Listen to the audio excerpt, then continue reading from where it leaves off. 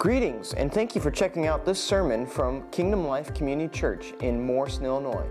If you'd like more information about our church, go to kingdomlife.global.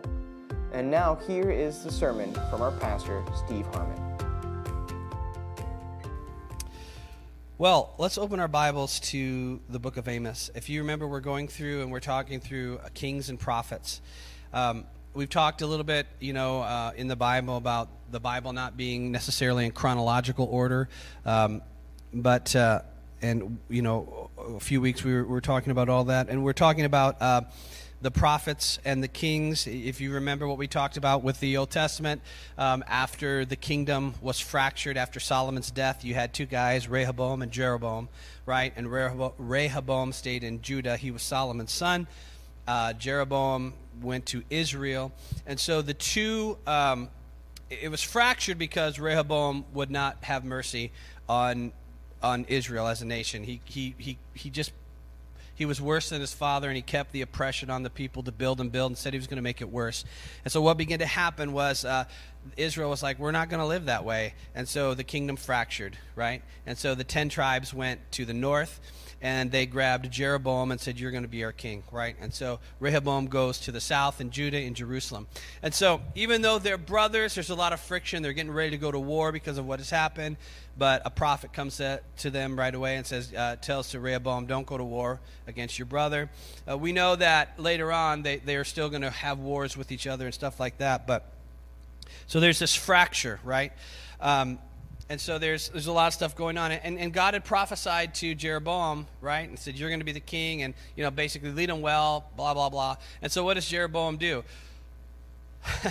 He's get this feeling like, he say, listen, if I let them go to Jerusalem and still do their sacrifices, which is in Judah, then they're never going to want to come back to Israel. He's like, so we're going to set up our own type of system of worship here in Israel.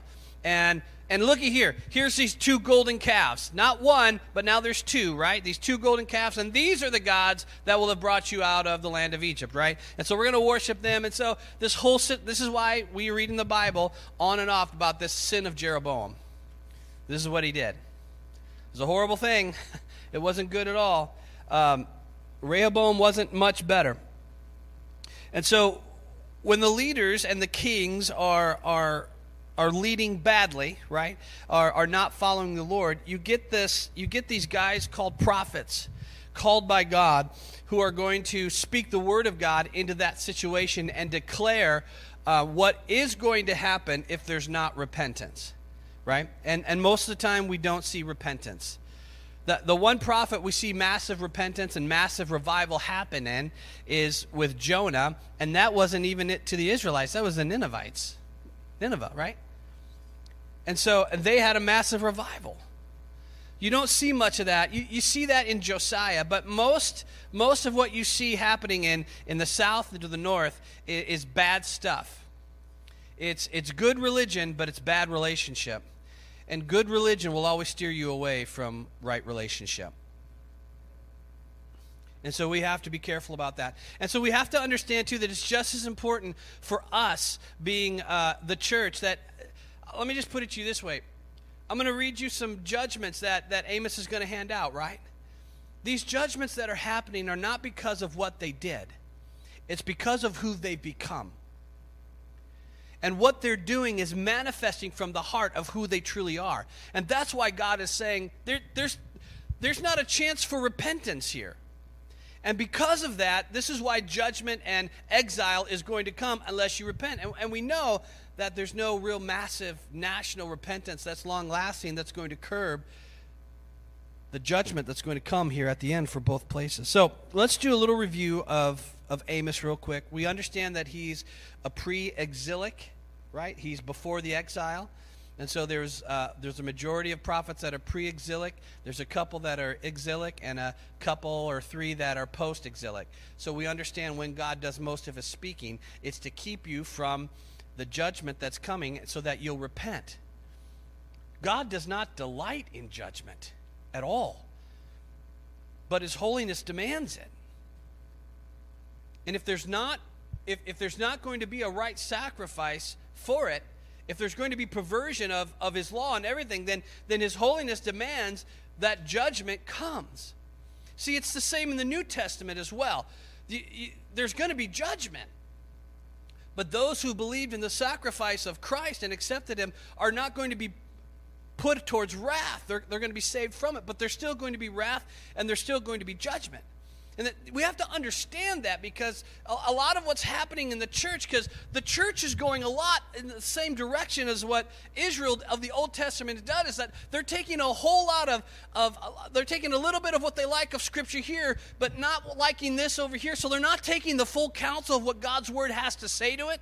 And so the church, if you call it the church, is starting to drift a lot off its foundations of what it once said it believed, so that it can be inclusive, it can be tolerable, all these different, you have the doctrine of inclusiveness in the false church.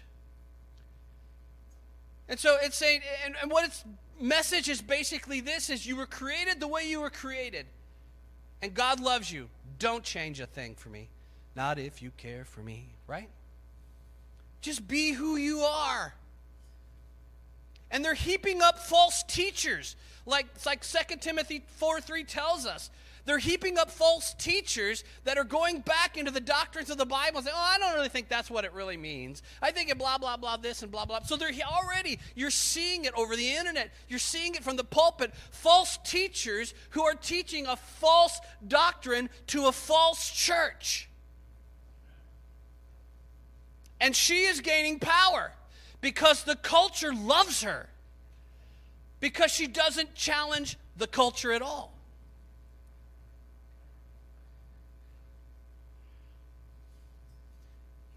I never liked this idea of a remnant being saved. I know the Bible talks about it, but just seems like, when you hear that, there's not going to be a lot of people in heaven. I don't like that. But it's not because of God. It's because of the hardness in the hearts of mankind not to submit themselves to him. And listen, I'm not talking, sinless perfection. There was only one who did that. That's Christ. But it sure seems to me a lot today that there's a lot less in the church of the pursuing of the righteousness and the holiness of God out of what he's done. And just accepting any old itchy ear doctrine that comes down the pike.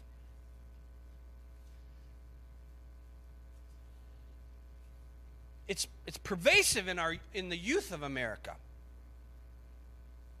Why?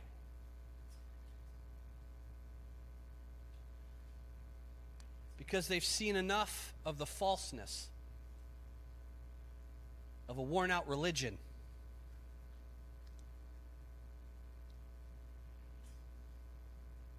And so they go with what feels good. They're not chasing Christ. They're not chasing holiness. What they don't understand is they're chasing damnation. I don't like that. I don't think the Father wants that. That's why I believe the Father has gone to such great lengths to keep that from happening to those who will receive his gift. And Amos is one of those guys who is going to be prophesying. Amos is not even a prophet. He never went to prophet school. He didn't. Not 1 foot in the school of the prophets. What he was from his own description, he was a sheep herder. He was more than that. He probably owned a lot of stuff. He was probably doing well in his business. He probably owned land and sheep, and he was a sheep breeder and all those things. And all of a sudden, he's starting to getting these things from the Lord. And the problem is he is in Judah, but God has called him to go to Israel, right? Strike one. Nobody wants to hear what this little Judah guy wants to say in Israel. This is why he starts out his messages like this. So, we know that he's coming from the southern kingdom. He's called to the northern kingdom to preach and prophesy against the worship of Baal, however you want to say it. Sheep breeder. He's probably 10 to 12 miles from Jerusalem. It was where Tekoa is. He talks about that he was, what he saw regarding Israel during the days of Uzzah, king of Judah, Jeroboam, son of Jehoash. And so that gives you an idea, as we were talking about kings, where he's going to be. Look at what he says. First thing he does is when he's, and this is a little bit of review, first thing he does is when he starts prophesying is he doesn't go right to the heart of them. He goes right to the heart of their neighbors whom they hate anyway, whom God is going to judge someday, and they're just believing that. And look what he says. He's like, hey, listen, I will not relent from punishing Damascus. That's the capital of Aram. They were a constant fool. He's like, for 3 crimes and even 4. And that's just a way of saying that their sins have really come up to be judged before God. It's not just 4 sins. He's like, for 3 and even 4. It's like they're multiplying. And not only that, but their sins are now overflowing in their nation, and for even 4. So it's like they're a sinful nation, and now it's even more. Now it's piling up, right? Remember when he was talking to Jonah, he would say, listen, for their sin has come up before me, right? There's so much sin and junk that's going on down there that God is saying, hey, we have got to do something. You know what he did in Genesis, right? When there wasn't hardly anything on the earth that was good, there was only Noah and his generations that were just. And what did he do? He unplugged the water, didn't he? And let it all loose. Why? Because his holiness has to deal with sin, especially the sin if there's been a sacrifice provided for it and people are not accepting it. Okay. He goes into Gaza, right? The problem with Gaza, they're selling cities, entire cities of Israelites as slaves to the nations. And he's saying what he's going to do to them from down there. These are going to be the Philistines, right? They were a constant foe. Look what he says to Tyre for 3 crimes and even 4, because they handed over hope. Again, they're taking Israelites, they're capturing them, and they're selling them as slaves to other nations of the earth. And God is saying, I ain't going to have it. I'm going to judge that. Even though he's going to get to their judgment, he's talking about these other nations. And Amos is saying what God is going to do to the other nations. And what that is doing to them, it's like it's perking their ears. It's like, oh yeah, we're going to listen to this guy. This guy is speaking truth. He's going to go after these other nations of the earth. Yeah, the Philistines, crush them. You know, Tyre, crush it. Right? Yeah, all of them, crush it. And so what does that do? When you hear that, God's going to get our enemies. Yeah! There's a rallying cry. We're righteous and you're not.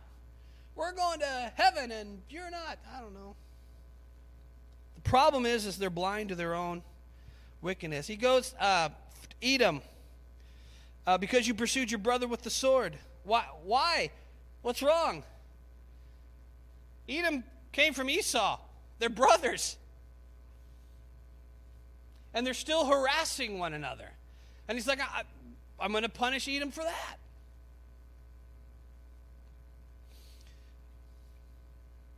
The Amorites. We didn't cover this last week. We're getting to this. Why? For 3 crimes and even 4. Why? Because they ripped open pregnant women of Gilead in order to enlarge their territory. That's not a metaphor. That's what they were actually doing. The wickedness of what these people, they would actually, women who were pregnant, they would cut them open and rip out their children.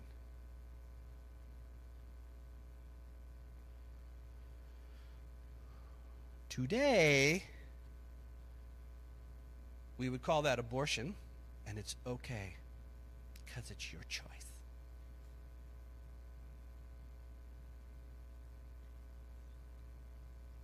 There's plenty of things that God can still throw judgment at on the earth today. I don't know if you knew that. We as the United States of America do not stand on a banner of righteousness. I'm not trying to be mean here, but sometimes maybe some of these people from foreign nations whom we hate because they're so evil, who stand from their pulpits and call us the great Babylon, maybe there's something about that. Does a nation who calls itself righteous allow the 60 million children to be destroyed in the womb? Does a nation who supposedly calls itself righteous keep pursuing sexual immorality? Does a nation that calls itself righteous and votes in its leaders, whom A lot are being taken out from this slave trade, the sexual slave trade. You ever wonder why some of that stuff has gone under the news cycle? Because people, there's a lot more to it. It's going to be exposed. I believe it wholeheartedly. I'm not saying they're ignoring it. I'm just saying there's probably still some big-time people that are going to be pulled down from this Jeffrey Epstein sexual slave trade stuff. This is not over by a long shot. Not over. The election is passed, so I'm thinking in this next year, there's going to be some things that are going to happen, that are going to come out. Okay. And so he's looking at this, and he's going to judge them for that. He's going to judge Moab, right? Because they burned the bones of the king of Edom to lime. Well, that seems like, come on, the guy was already dead, right? You just dug up his bones and burned them. What's that got to do with anything? That means a lot with God. God cares a lot about what happens to the body after death and the respect of it. He took Moses and buried him. Sent Michael down there to dispute with the devil over the bones of Moses, right? Why? Because he cares about it. And so what he does not like is the fact that these guys have no respect and are going through. It's not this one-time thing. Remember, it's not what they did, it's who they are.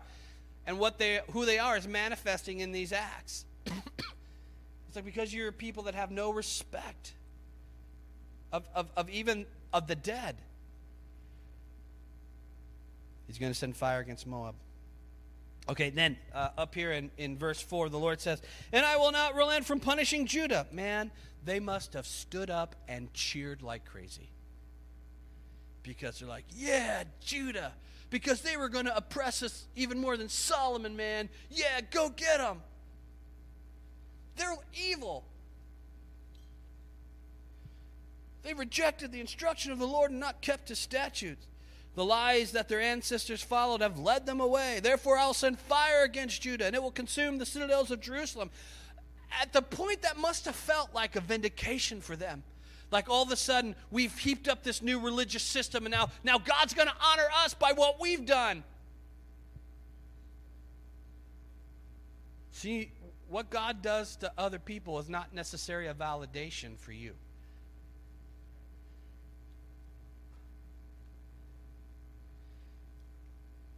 Look what he says. Now we're going to get to Israel. And I will not relent from punishing Israel. What?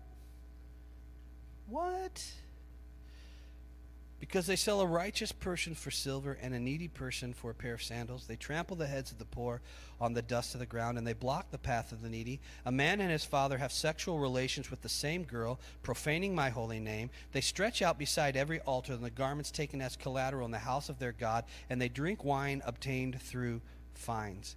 Now listen to me. Remember what we talked about, not last week, but the week before?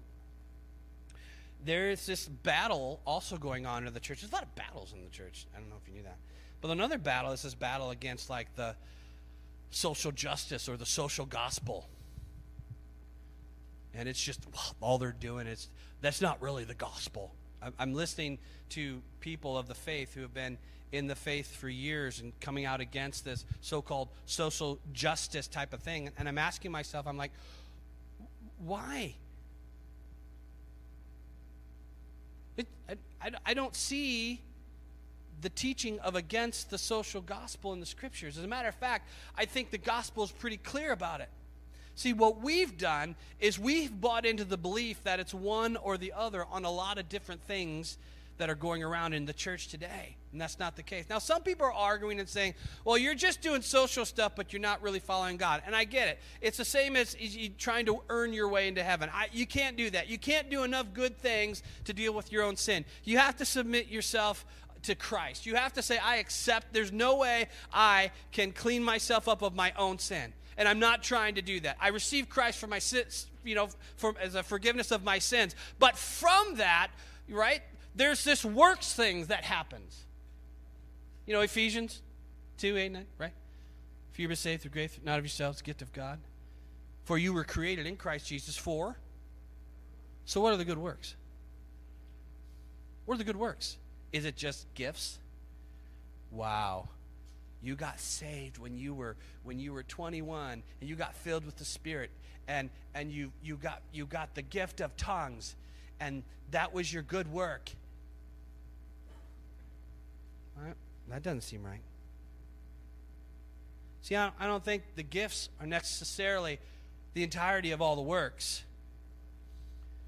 I think the gifts will equip you, yes, but for greater things to do on the earth. And I think this idea of this social gospel is really included, because when you look at the book of Amos, most of the stuff he's telling them is really as, yes, you walked away from God, but look how horribly you've treated one another.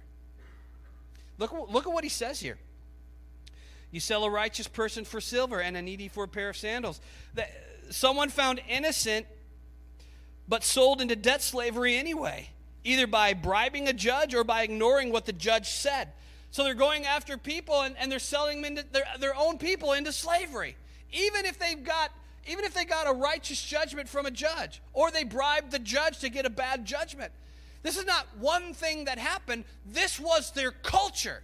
You had the rich elite who were stepping on the heads of the poor people and keeping them down. Their own people.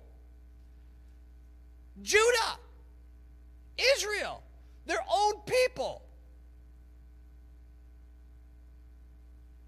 They were using their influence. They were using their power. They were using their money, not for the betterment of their nation and for others, but to keep a bunch of people in their proper place at my feet. They were only helping themselves. What they were really doing is they were taking the blessing that was supposed to be for a nation, and like everything else, they built their walls around the nations to keep the nations out instead of going and sharing who God was. And they did the same thing around their fortunes in their own homes. They built their walls to keep their fortunes in and away from other people. Jesus was dealing with us, with the Pharisees, as he was walking on the earth, about their tithing, yet how they treat their own parents. He's like, you're using the law for your own benefit.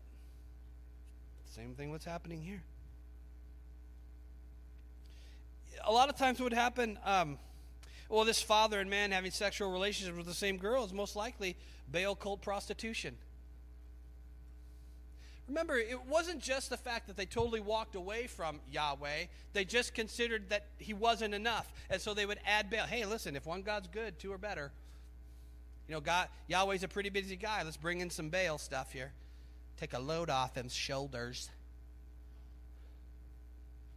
We can use Baal for, fertility of our crops and everything like that. Seems to work for the Philistines. I don't know. So we'll bring that in there. Oh, and by the way, we get to sleep with the prostitutes. It's a win-win.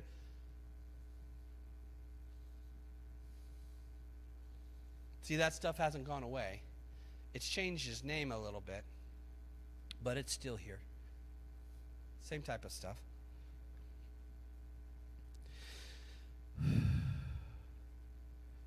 They would take a person's coat for collateral. You could do that, but you were supposed to give that coat back to them at night so they could keep warm. They weren't doing that. They were keeping their coat for collateral and not giving it back. So these people were also suffering in the cold of night, not having anything to keep them warm.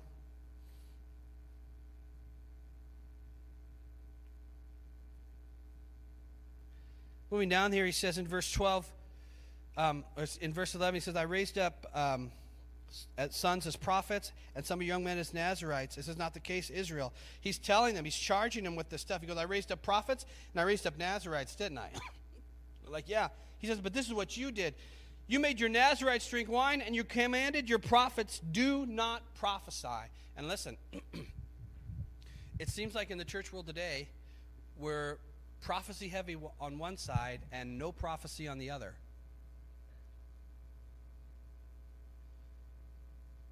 But the Bible is clear. Why did they tell them not to prophesy? Because they were prophesying the things of the Lord and the people did not want to hear it.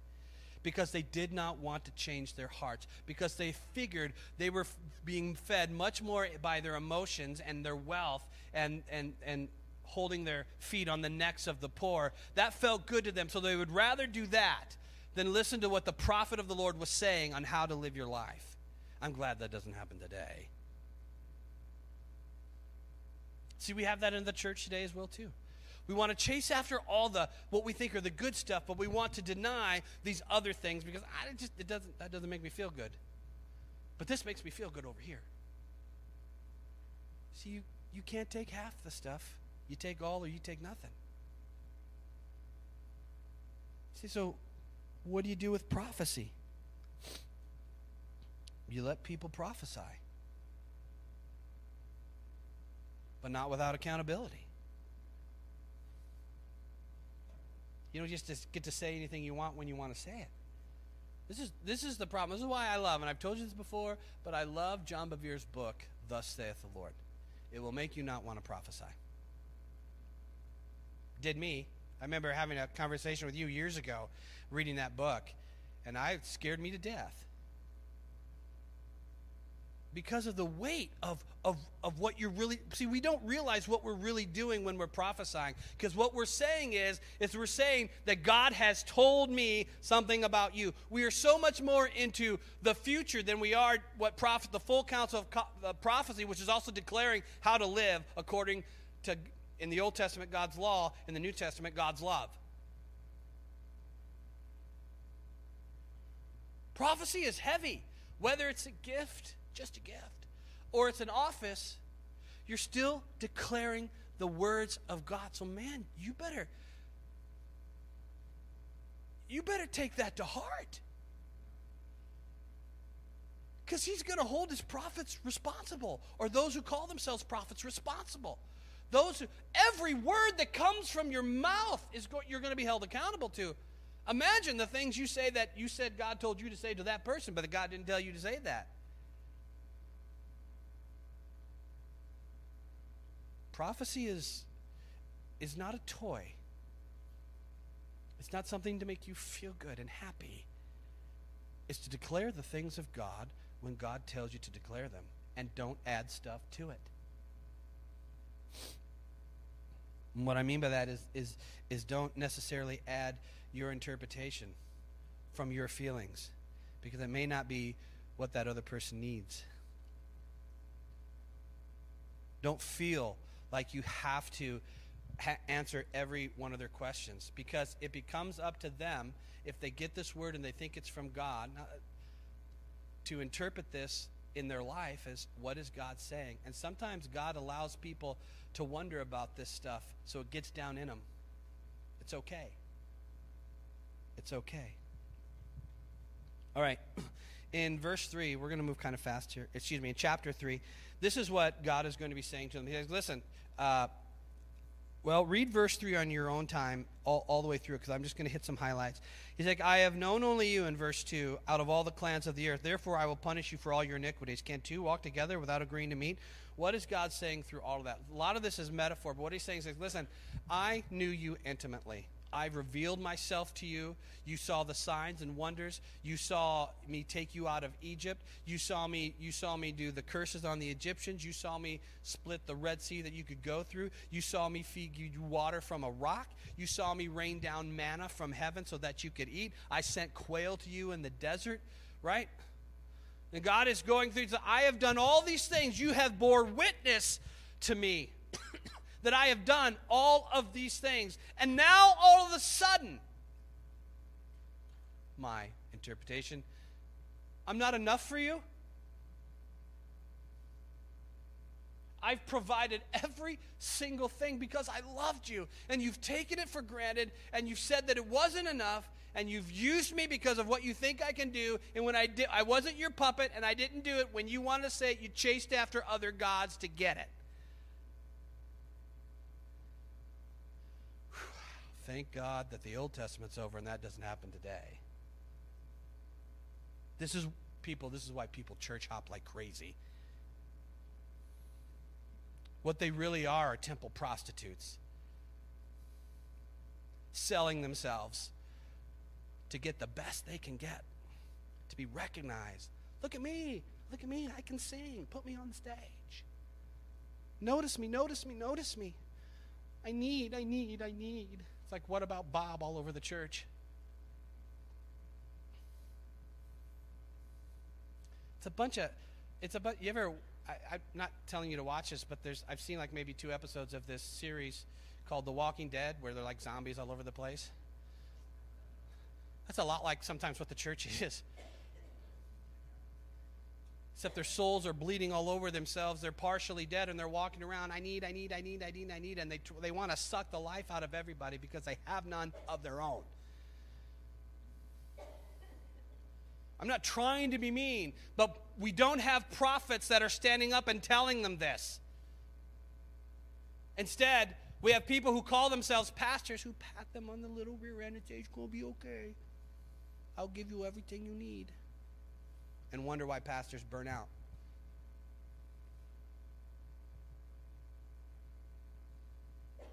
Wow.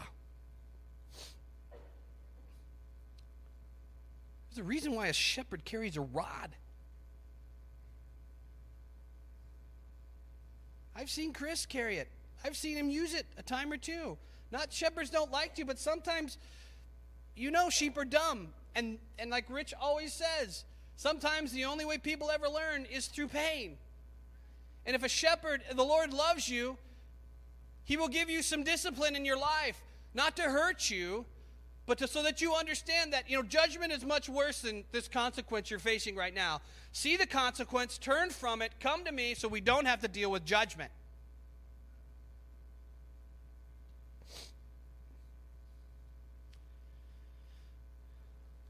He says at the end of this in verse 14, I will punish the altars of Bethel. On the day I punish Israel for its crimes, the horns of the altar will be cut off and fall to the ground. I will demolish the winter house and the summer house. The houses inlaid with ivory will be destroyed. Hey, your name's in the Bible. Ivory.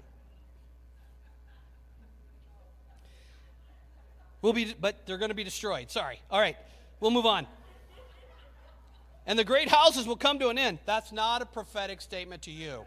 Okay? It's not. All right. Okay. Yes, yeah. See, Bethel was a pretty sacred place. It was where they had set up a lot of their capital, a lot of their sanctuaries. It was big throughout the Old Testament. A lot of good stuff happens there, right? I shall call this place Bethel, meeting with God, all this kind of stuff. And here's what they've done. They've set up false altars. They set up false worship system. And here's the thing that he's saying. You set up this false system, and you've got a great economy, and you've got a lot of wealth, and you've got a house here, and you've got a house in the mountains, you've got all this beautiful stuff. But the Lord said that he's coming, and he's going to destroy it all. All this wealth that you gained, that you thought was the love of your life, the Lord is going to really show you what it's worth. Nothing. Now in chapter 4, this is where it's going to get a little humiliating. Listen to this message, you cows of Bashan, you who are on the hill of Samaria, women who oppress the poor. That's right, he called the women cows. He did. You cows of Bashan. Because here's what they were doing. They were women who were married to very successful men. And so most of the time they would lay on their bed most of the day and cry out to their husband to bring them more to drink while they oppressed the people who were working for them or the people around them. And he says, listen up, you cows of Bashan. What? Try saying that today to somebody. That's not going to get you too far, is it? You crush the needy. You say to their husbands, bring me something to drink. He says, this is what's going to happen to you. The days are coming when you will be taken away with hooks, and every last one of you with fish hooks. You will go through the breaches of the wall, each woman straight ahead, and you will be driven along towards Harmon. My name's in the Bible too. Although it's not really good. Some think it's a castle or a high place, but in this context it means it's the end for you. That's exactly what happened when they came against him, broke the holes in the walls and all this kind of stuff. they would put fish hooks in their lips or on rings and lead them out like yoke, and lead them out to take them captive in Babylon, Syria, everywhere else. See, the Lord wasn't joking around. It wasn't a metaphor. Those who were dead were even carried out through the wall, hooks and stuff like that. See, the Lord has a way of humbling people who will not humble themselves. And you would much rather humble yourself before the Lord than be humbled before the Lord. Okay. Coming down here in verse 6 through, 13. He said, I gave you absolutely nothing to eat in all your cities, a shortage of food in all your communities, yet you did not return to me. In 6, 7, 8, 9, and 10, he's going to tell them everything that he's done to them that is not good. Those were warnings. And the reason he did those things was that they would give them warnings so that they would turn and come to him. He says, but you didn't do it. Now because of that, something worse is going to come upon you. You see, people want to talk about prophecy, but people don't want to hear from the Lord.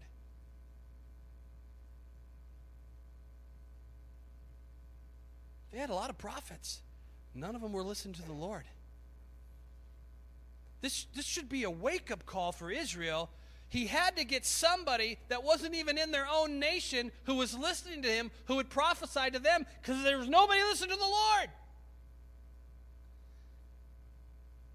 They're prophesying according to what they see. Oh, the economy's good. Oh, this is good. It must be because we're adding Baal, and God must be pleased with it, and we're one big happy family, and all this kind of stuff, and everything's moving, and I got 2 houses. I got one in the city, and I got one in the mountains. I got servants all over the place, but I'm treating people like garbage, and I'm treating the Lord like garbage, and finally the Lord is going to say, it's enough. I've done all these things to get your attention. You're not listening, and so now here it comes. Is the Lord knocking on the door of your heart? If he is, listen. Because they didn't listen, they entered the judgment. All right, we're moving quite a ways forward. And not only this, they were living the way they were living, but look at what he says in Amos 7:18. He says, woe to you who long for the day of the Lord. What will that day be of the Lord be for you? Basically, you've got a bunch of people who are not following the ways of the Lord, who are saying, hey, we can't wait for the day of the Lord, thinking that they're going to get even more justified. And Amos is saying, why are you clamoring for the day of the Lord? What do you think that's going to be like for you? It's like it's going to be horrible. Because of who you are, who you followed, and what you've done. Why are you clamoring for the day of the Lord? You're clamoring for the day of the Lord because you don't really know what's going to happen. You're not really honest with yourself of how you're living. And he says, because of that, this is going to be horrible for you. He's like, listen, there's some things in here that he says that are said by a lot of the same prophets at different times. And listen to what he says to him. He says, won't the day of the Lord be darkness rather than light, even gloom without brightness in it? I hate and despise your feasts. I can't stand the stench of your solemn assemblies. Even if you offer me burnt offerings or grain offerings, I will not accept them. I will have no regard for your fellowship offerings of fatted cattle. Take away from me the noise of your songs, your worship services.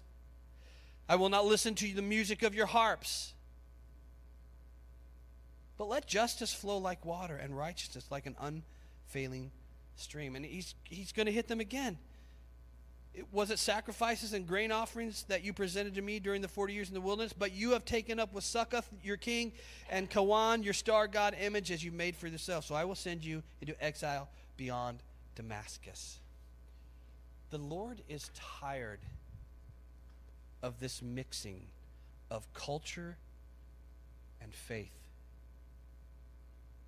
He says this in the New Testament in Corinthians as well, too.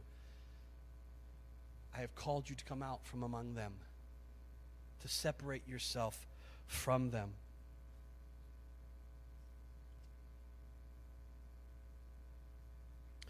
Listen to this. He has in chapter 7, he goes through these visions. There's locust, fire, a plumb line. Does that sound familiar? A plumb line. And he says in verse 9, Israel's high places will be deserted, because high places is where they would set altars to worship other gods. And Israel's sanctuary will be in ruins. Why? Because they defiled it with Baal. He says, I will rise up against the house of Jeroboam with the sword. Why? Why does he add Jeroboam? Because that's where it all started. This is that sin of Jeroboam stuff. And they all bought it hook, line, and sinker. And they're not listening to nobody's listening to the Lord. Nobody's listening to the prophets. And so he sends Amos there to go and prophesy. And look at what's going to happen. And we'll close the book on this here. This is Amaziah's opposition. Amaziah the priest of Bethel sent word to Jeroboam, king of Israel, saying, Amos has conspired against you right here in the house of Israel. The land cannot endure all his words, for Amos has said, Jeroboam will die by the sword, and Israel will certainly go into exile in its homeland. Then Amaziah said to Amos, Go away, seer, flee to the land of Judah, earn your living, and give your prophecies there, but don't prophesy at Bethel again, for it's a king's sanctuary and a royal temple.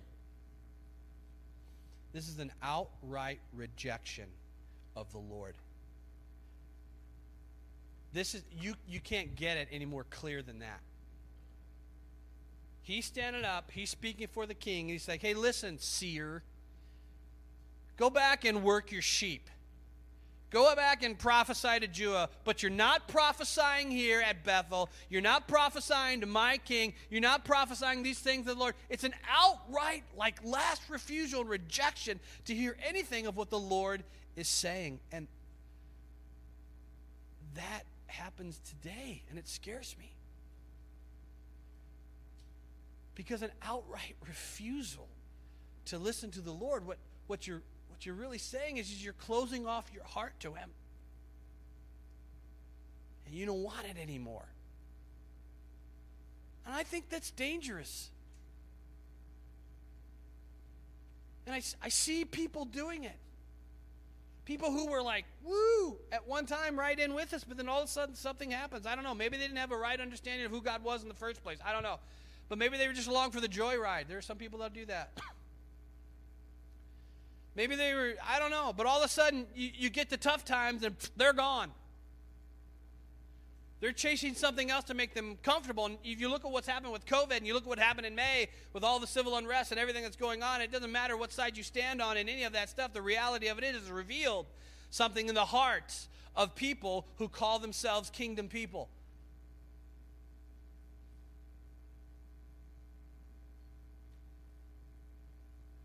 Revealed that we're not so much kingdom people as we are cultural people in the church. And we've made battle lines over stuff that doesn't matter.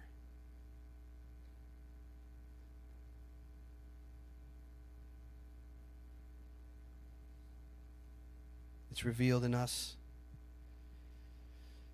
I think, some pretty serious things. Listen to Amos' answers. He says, I was not a prophet or a son of a prophet. Rather, I was a herdsman, and I took care of sycamore figs, which means he's a farmer too. But the Lord took me from following the flock and said to me, go prophesy to my people Israel. Now listen to what the Lord says. He says, now you say, don't prophesy against Israel and do not preach against the house of Isaac. Therefore, this is what the Lord says. Your wife will be a prostitute in the city. Your sons and daughters will fall by the sword, and your land will be divided up with a measuring line. You yourself will die on pagan soil, and Israel will certainly go into exile from its homeland. See, that's the prophecy you get when you reject what the Lord is wanting to do in your life. At some point, he's closed the door. He's closed the door because it is evident that nothing that anybody says is going to lead them to repentance.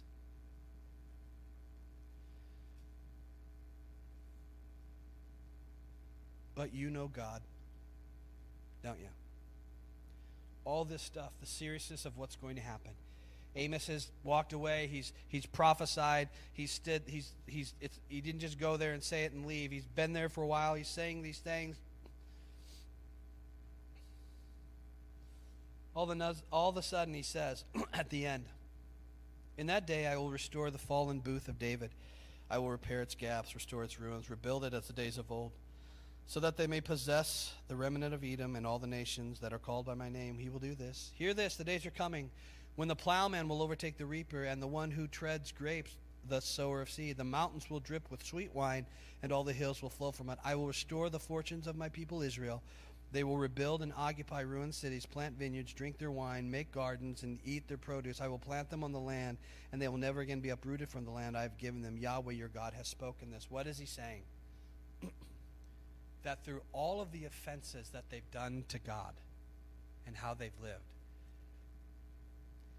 and even though he has to do judgment and bring them into exile because of their unrepentant hearts, and they're not turning to him, there's going to be a time down the line. It's not going to be them, but there's going to be a time down the line where he's going to bring them back to the land. He's going to give it to them, and he's going to bless them, and it's going to be abundant, and it's going to be awesome. But it's going to be a while before that happens. As a matter of fact, Israel wasn't restored to a nation until 1948.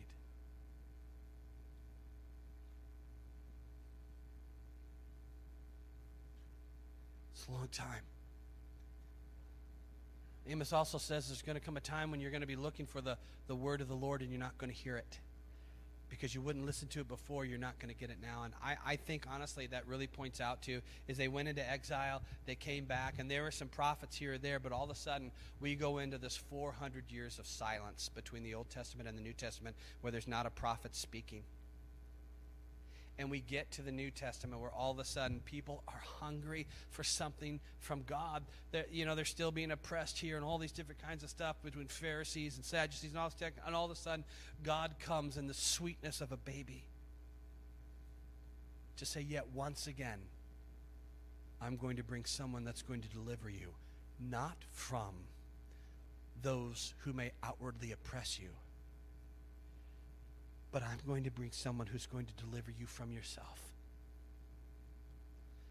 who's going to remove the stain of sin off of you through his sacrifice. He's going to come to you first humbly, and then you're going to come humbly to him. And he's going to save his people from their sins. And this peace that I believe that he's prophesying to with disciples, my peace I leave unto you. What is that? Well, it's certainly not a peace in the world, because he said, I did not come to bring peace at this time, but a sword. So there's going to be a whole lot of division. There's still going to be a whole lot of crazy stuff going on in the world. So then what is this peace that he leaves to them? It's the peace of being reconciled and in right relationship with the Father again. It's a peace that transcends space and time. It's a peace that comes from the heaven of heavens, the throne room, and is deposited into your soul and your spirit, and then can become activated in the reality into which you live.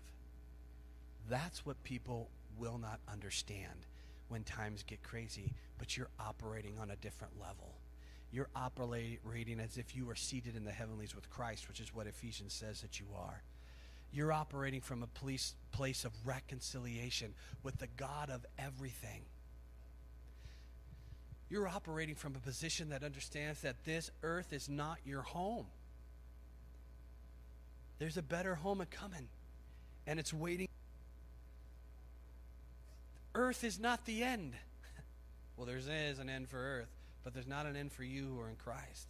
Actually, you're living in glory right now, and you will transcend from this glory to a greater glory because you'll be in his presence when that time comes. This is why he tells his people, fear not, because death no longer has power over you. Amen?